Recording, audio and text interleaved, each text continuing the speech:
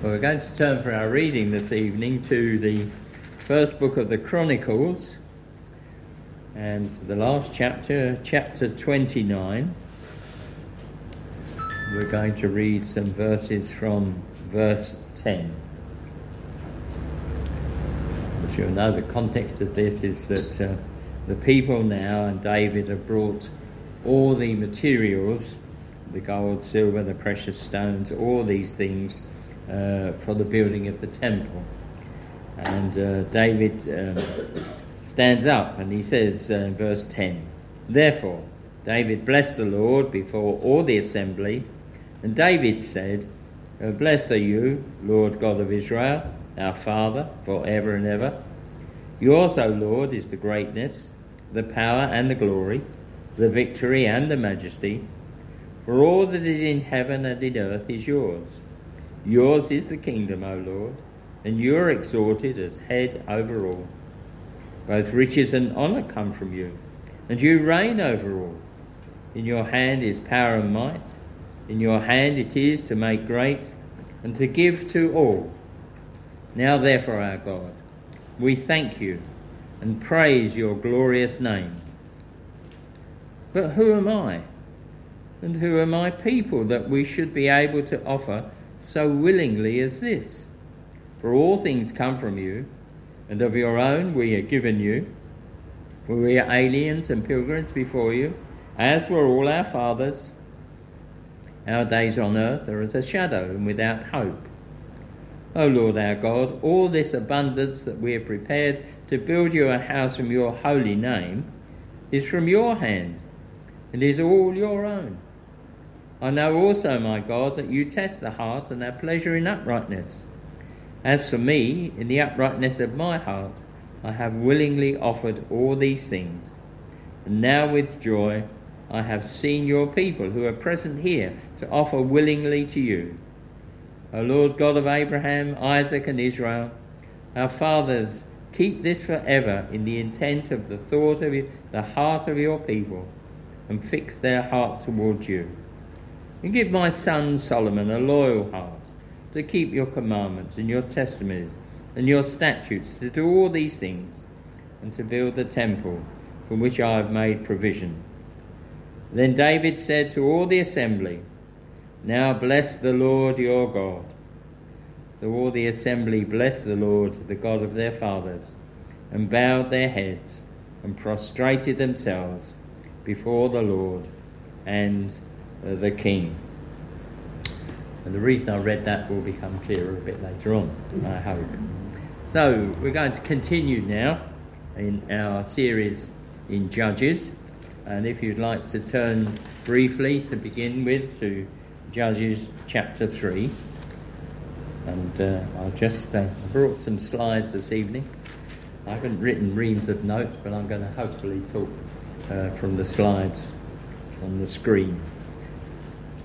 So, just to remind ourselves of this really most important verse right at the end of the book of Judges. In those days there was no king in Israel. Everyone did what was right in his own eyes. And it reminds us that the society that we're considering here, they were a society in many ways without leadership, without authority, and perhaps the key words there, everyone did what was right in his own eyes. In many ways it was a sort of free-for-all time. If people thought it was right, they did it. Reminds us of a situation perhaps that's happening in this land and perhaps in the world generally, as there is no thought of God. People think that they have the right in themselves, so long as it doesn't hurt others apparently, to do what they want to in their own eyes. So in many ways this verse sets the scene for the society which we're looking at. Now, we're looking, aren't we, through the course of this book at these judges.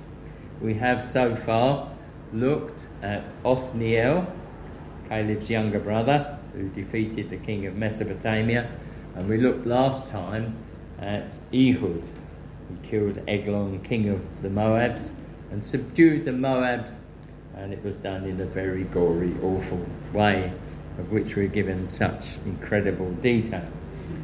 And so, thirdly now, we come to look at Shamgar. Now you'll see beside his name, and beside several others, the word unknown.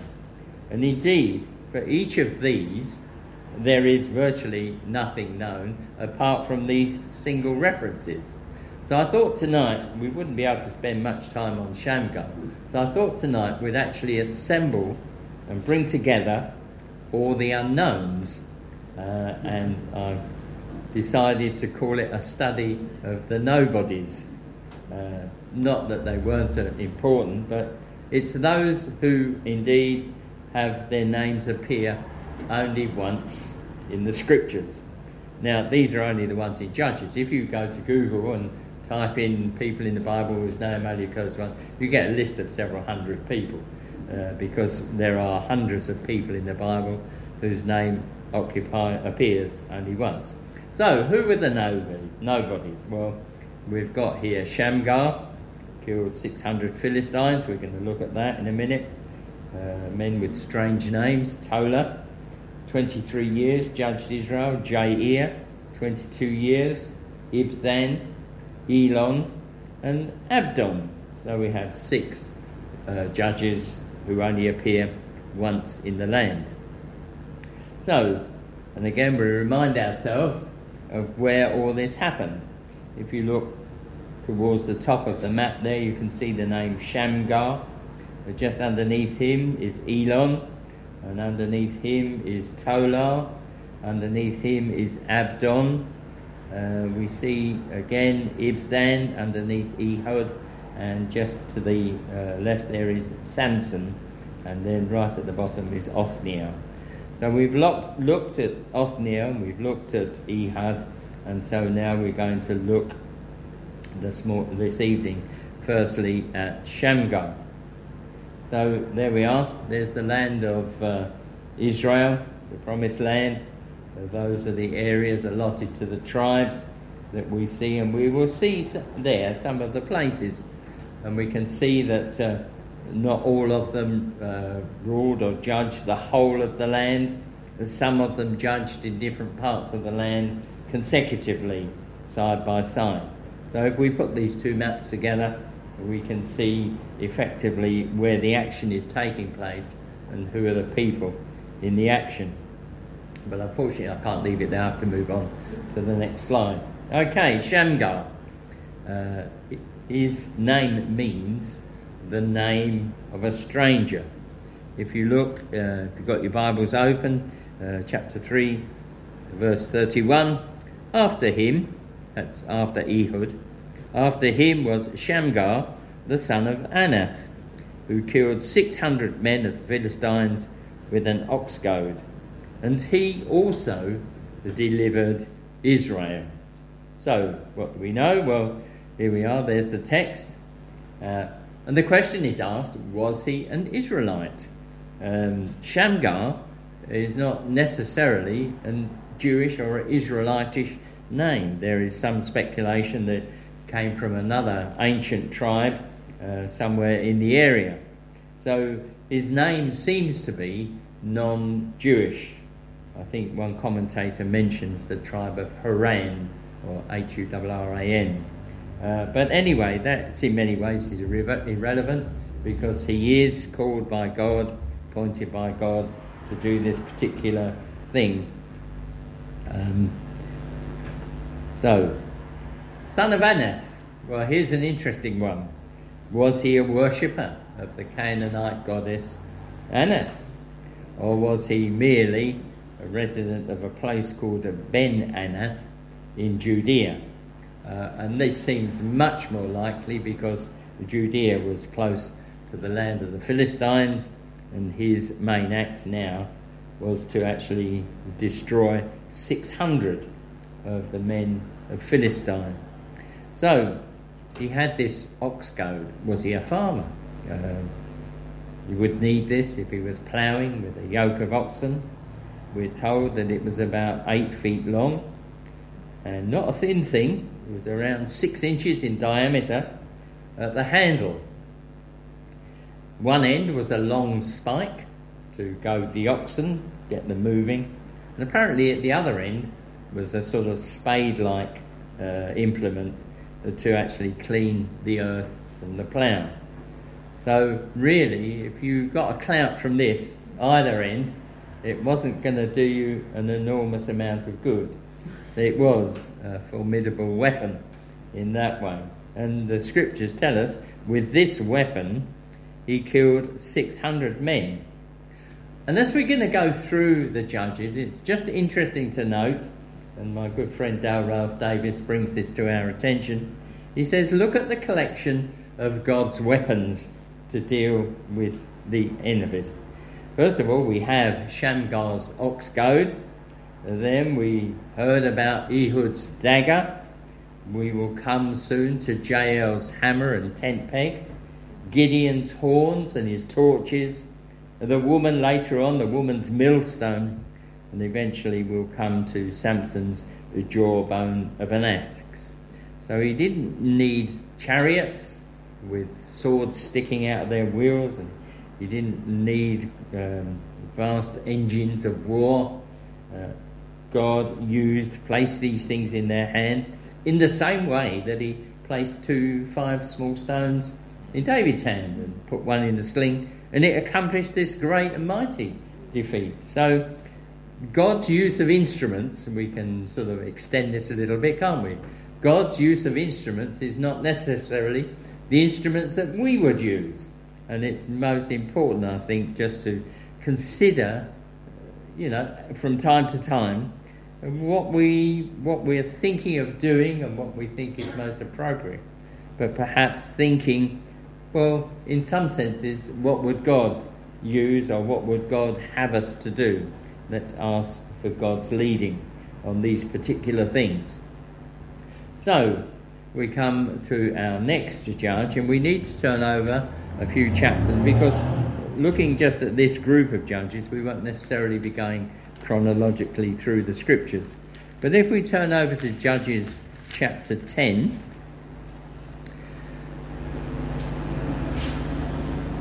now we're picking up here this verse here. After Abimelech there arose to save Israel Tola, the son of Puah, the son of Dodo, a man of Issachar, one of the 12 tribes. And he dwelt in Shamir, in the mountains of Ephraim. He judged Israel 23 years, and he died and was buried in Shamir. So this man arose after the terrible devastation. But I'll just go back here. What do we know specifically? Well, his lineage, where he came from. We're given his name of his father and his grandfather, and we're told that he was definitely a Jewish, an Israelite from the tribe of Issachar. His residence was a place called Shamir. Now, I looked on the map with the places, but I couldn't quite find it, so whether it's gone into the realms of antiquity, I don't know. And in fact, as we shall see, he judged Israel for 23 years. Now, we say he judged Israel, but we don't know whether that was the whole of the land or specifically in the area where he was. 23 years he judged the land, and his death and burial place are also recorded for us. And that's all we know about this particular man, Shola. But what we do know, and what is important, that he was raised by God following the devastation and the destruction caused by the evil Abimelech. Now, many of you may know that Abimelech was the man who went and slaughtered the 70 sons of Jerubbaal and was made king by a group of his followers, but it was a disastrous time. He was only king for 3 years, and eventually he's defeated. And so at that time, God raises up this man, Tola. We have it there. So after Abimelech there arose to save Israel Tola. But we don't know what he did. We don't know how he reigned. It's speculated, how did Tola judge Israel? Was there military action? We're not told. What we can surmise is perhaps that he was raised up as a judge, possibly to bring a period of stability and peace, to have a good administration. The land was in much need of a good administration. It has been in turmoil during the years of Abimelech. Now God brings a degree of peace, organisation and smooth administration. And what this shows us, that God is gracious. He brings peace.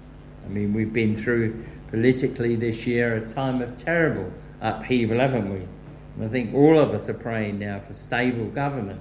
And I think this was probably what was happening in Israel at that time. And what we find here, again, and this is a principle in Scripture, that God never allows evil to have the final word. God will defeat evil. We know that the father of evil, the father of lies, is a defeated foe. And one day that will come to pass finally.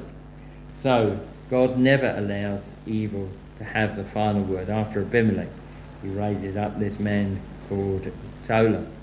And then we go on immediately in the Scriptures, we find a man called Jair. And his name means enlightenment. And again, we have this brief description of this man. After him arose Jair, a Gileadite, and he judged Israel for 22 years. Now he had 30 sons who rode on 30 donkeys. They also had 30 towns, which are called Havoth Jair, which means the circuit of Jair, to this day, which are in the land of Gilead. And again, Jair died and was buried in a place called Camon.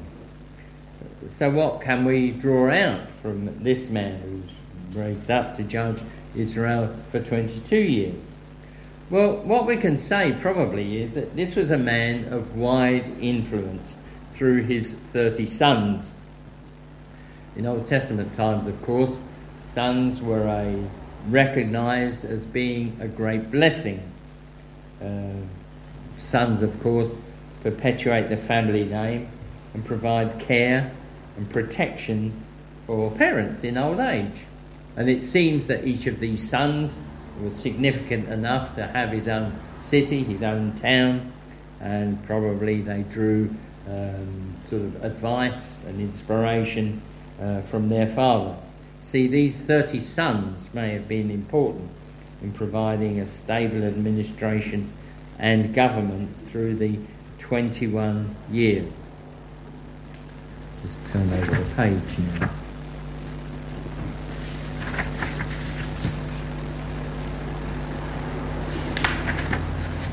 So, we've had Tola, we've had Jair, and we've had 45 years of what seems like stable government, peace.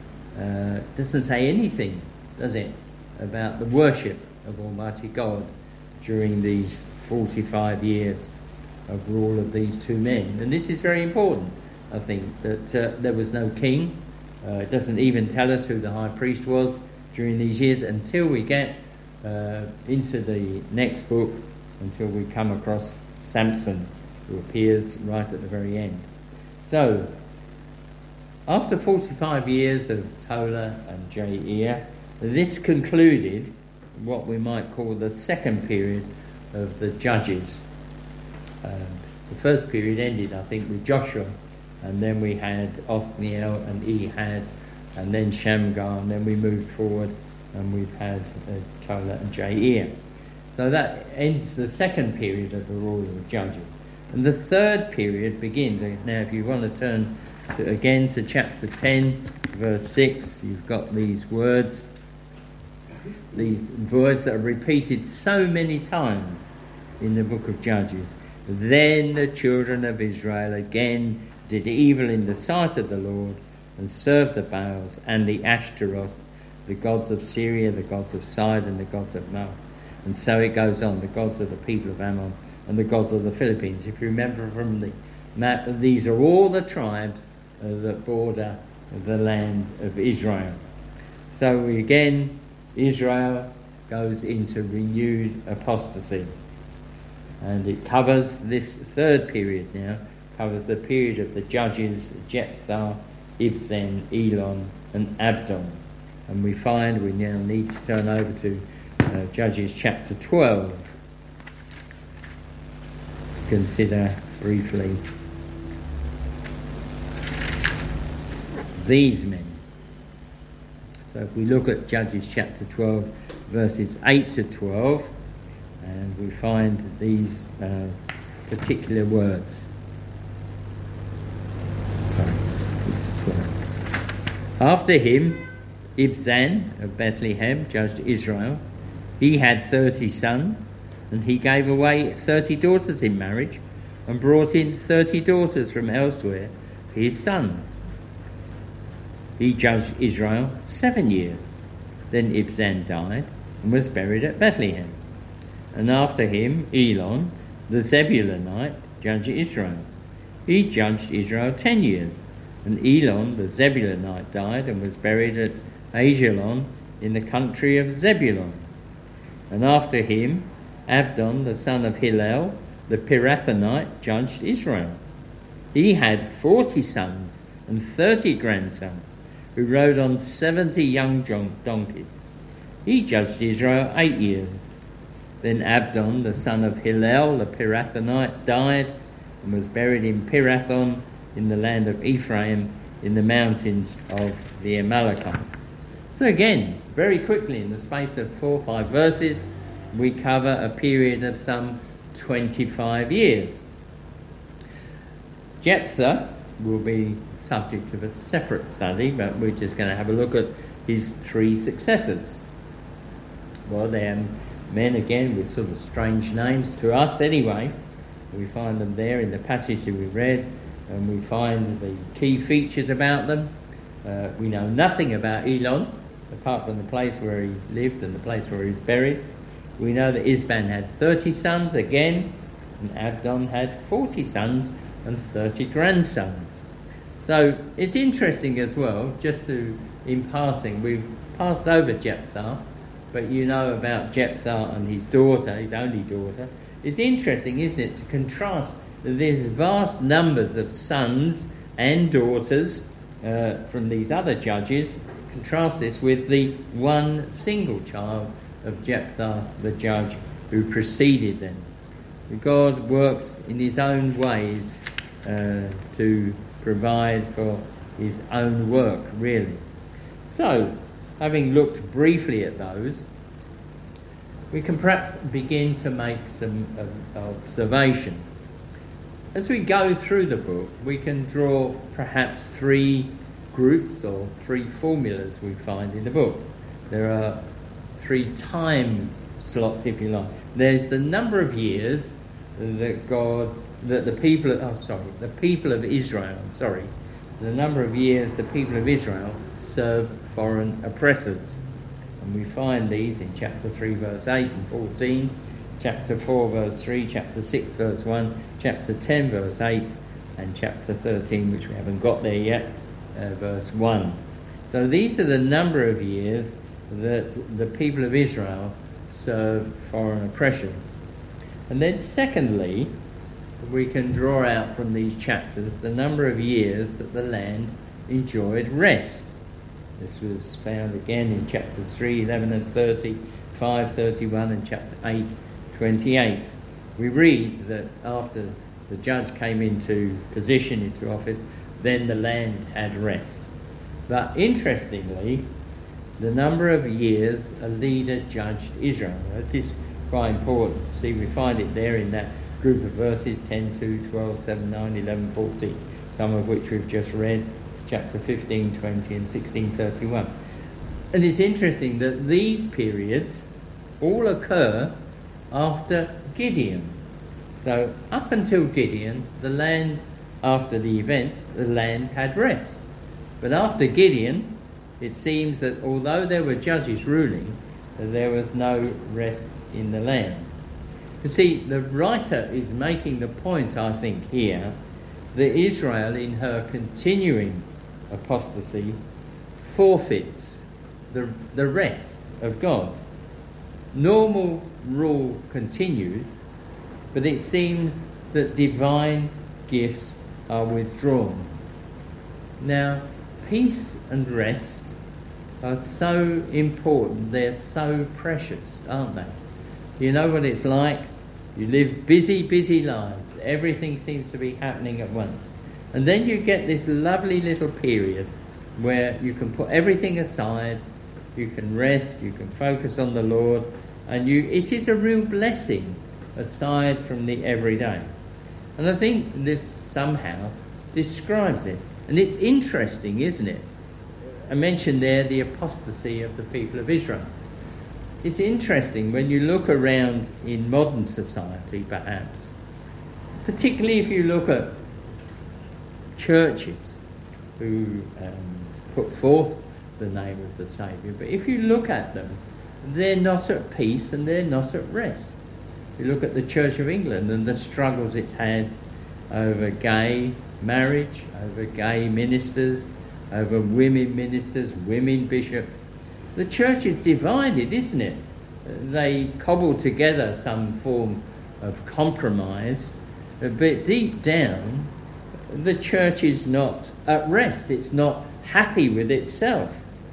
It's the same we've seen so recently. This is so relevant, isn't it? The Tory party itself is not at rest. There are agendas all over the place. They can't agree. And yet, again, they try and cobble together some peace. And we see this repeated over and over again in scriptures. And sadly, we find it also in evangelical churches. There are agendas, aren't there? People have agendas. And people want to pursue their own agenda. Having, again, unity and therefore rest in the church is such a wonderful thing to be desired, and an even more wonderful thing to be obtained and received. You see, as you look through these passages, we will note that we see the constant references to the raising up of the men, and the scriptures are very detailed in this respect. They tell us when each man died and when each man was buried. We find that Joshua, chapter 2, verse 8, Othniel 3:11, Ehud 4:1, and so it goes on, together with the others, Jephthah, Ibzan, Elon. They tell us exactly when they died and exactly where they were buried. So this is an interesting thing that we can just comment on, the fact that these were mortal men raised up by God for a season, for a specific purpose, to be his instruments. And indeed, we see that they were useful to him. They performed his will. They brought about his will, whether it was to bring peace, whether it was to bring deliverance, whether it was to bring indeed some sort of chastisement upon the people. But we can contrast these mortal men with this wonderful message from Hebrews. He says, also there were many priests. You can substitute judges for priests there in many ways. Also there were many priests because they were prevented by death from continuing. Mortal men have to die. But he, referring to Jesus Christ, but he continues forever because he has an unchangeable priesthood. Therefore, he's also able to save to the uttermost for those who come to God through him, since he always lives to make intercession for them. It's a wonderful thought, isn't it? There'll never be a point when someone will come up to us, perhaps in eternity, and say, well, I'm sorry, tomorrow your salvation's going to run out because God's merit doesn't last any longer. It'll never happen, will it? Now, with these mortal men, these judges, they had to be replaced, and that's what the writers of Hebrews is saying. Also, there were many priests because they were prevented from death. But our leader, our judge, and our Saviour lives forever.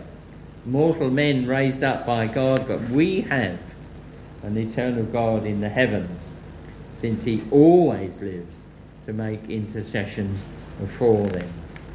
Well, that's a wonderful thought. But now I just want to share a few more thoughts. I'll separate the pages. take a few, for the few closing minutes, of the big picture, if you like. We're focused on a number of men in a degree of small detail, men who appear just briefly in the scriptures. But all this is there because of God's big view, God's big picture, God's view of things not only in the scriptures but in the events of the world around us. Question: why does the Bible give so little information about these men? And these are men who God raised up himself, aren't they, to rule and to deliver his people. They were his chosen men. In the same way that the prophets were raised up, given great boldness, given great strength, endurance, given the ability to endure persecution. They were also raised up by God for specific purposes, and it's clear in all cases that the Spirit of the Lord came upon these men to enable them and to empower them to do the things that he had called them to do. So why does the Bible give so little information about these men? Well, the answer probably is because the essence of the Bible, the centre of the Bible, the message of the Bible is about God and not men. You see, as we read the Bible, we are not to glorify men, but to glorify God, who empowers men to do these things on his behalf. And to quote from Dale Ralph Davis, the Bible is theocentric. Man is not the centre. Now, how far from the day-to-day situations that we find, not only in secular life, but in Christian life, in churches today, men are the centre, aren't they? There are these cults who adore the preacher, the man they follow, the man they look after. We see this everywhere in society. The pop culture, the celebrity culture, the Facebook people and the Twitter people, millions of followers, some of them making millions of pounds. But this is not scriptural, and we should avoid this. We shouldn't be involved in these things. Our life should be God-centred, as much as the Bible is theocentric. So man is not the centre, God is the centre.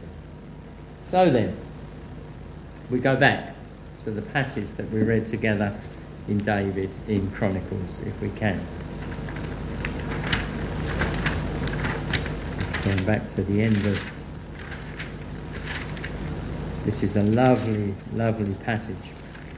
People say if you want doctrine, go and read the New Testament, Romans, Hebrews, the Pauline letters. But believe me, in this short passage there is so much wonderful doctrine. Now, let's consider David's words in closing. David says, right in the middle there, towards the end, after these wonderful sentences extolling God's omnipotence, his majesty, his eternity, his sovereignty, he says these words, "But who am I?" And David, as we know, was one of the greatest kings, if not the greatest king of Israel. A man who actually must have become tremendously wealthy because of his position, because of his victories. A man who was adored and respected by his people. A man whose name has come down through history, associated in a family line with the Lord Jesus Christ. A man who could have had such pride in all his accomplishments.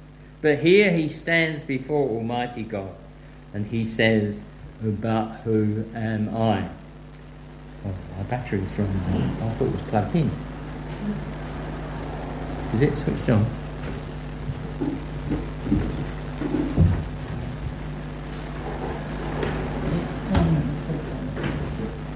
Sorry about that. Should be right now. Yeah. But who am I? You see, David is acknowledging, firstly, these words of humility. Are they? Yes, they are. Great humility, as we've just considered. Here was David, the first king of all Israel, Judah and Israel, brought together into one nation, expanded the borders, He brought peace. He did treaties with the nations around.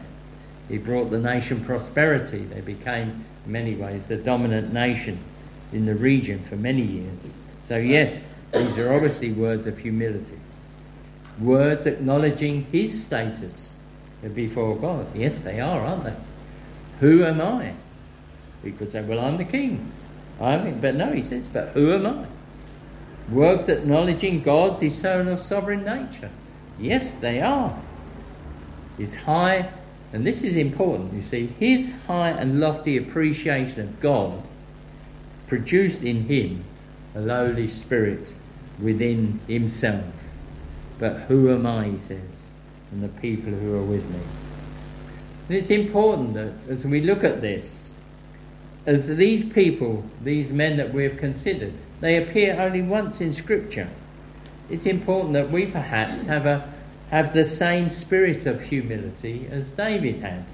It's so easy, isn't it, to perhaps not even easily, but we have that tendency, that sort of drive that we want to be not necessarily the preeminent one, but we want to be recognised as someone.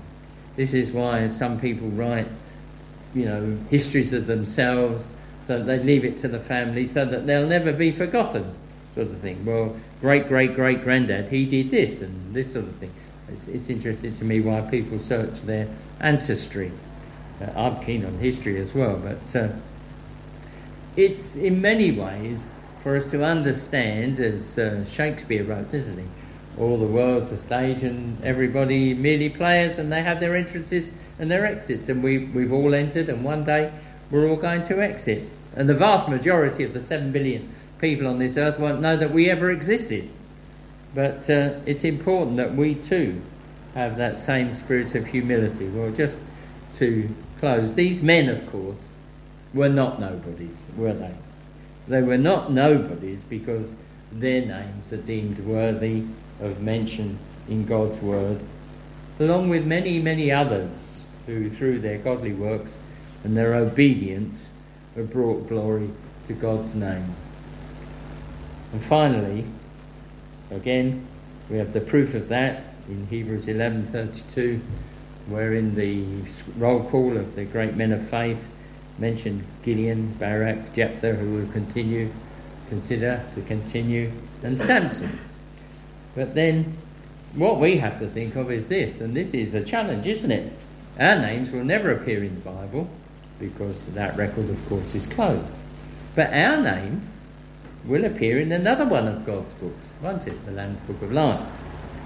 The challenge then is whether our deeds and our works will come through the fire, or they come through as gold, silver, precious stones, and whether they will add to God's glory in the same way that these insignificant, seemingly, men are recorded in Scriptures. Their work has gone down through the generations, 2, 3, 4, 5,000 years. You think of the number of times their names have been read and perhaps considered.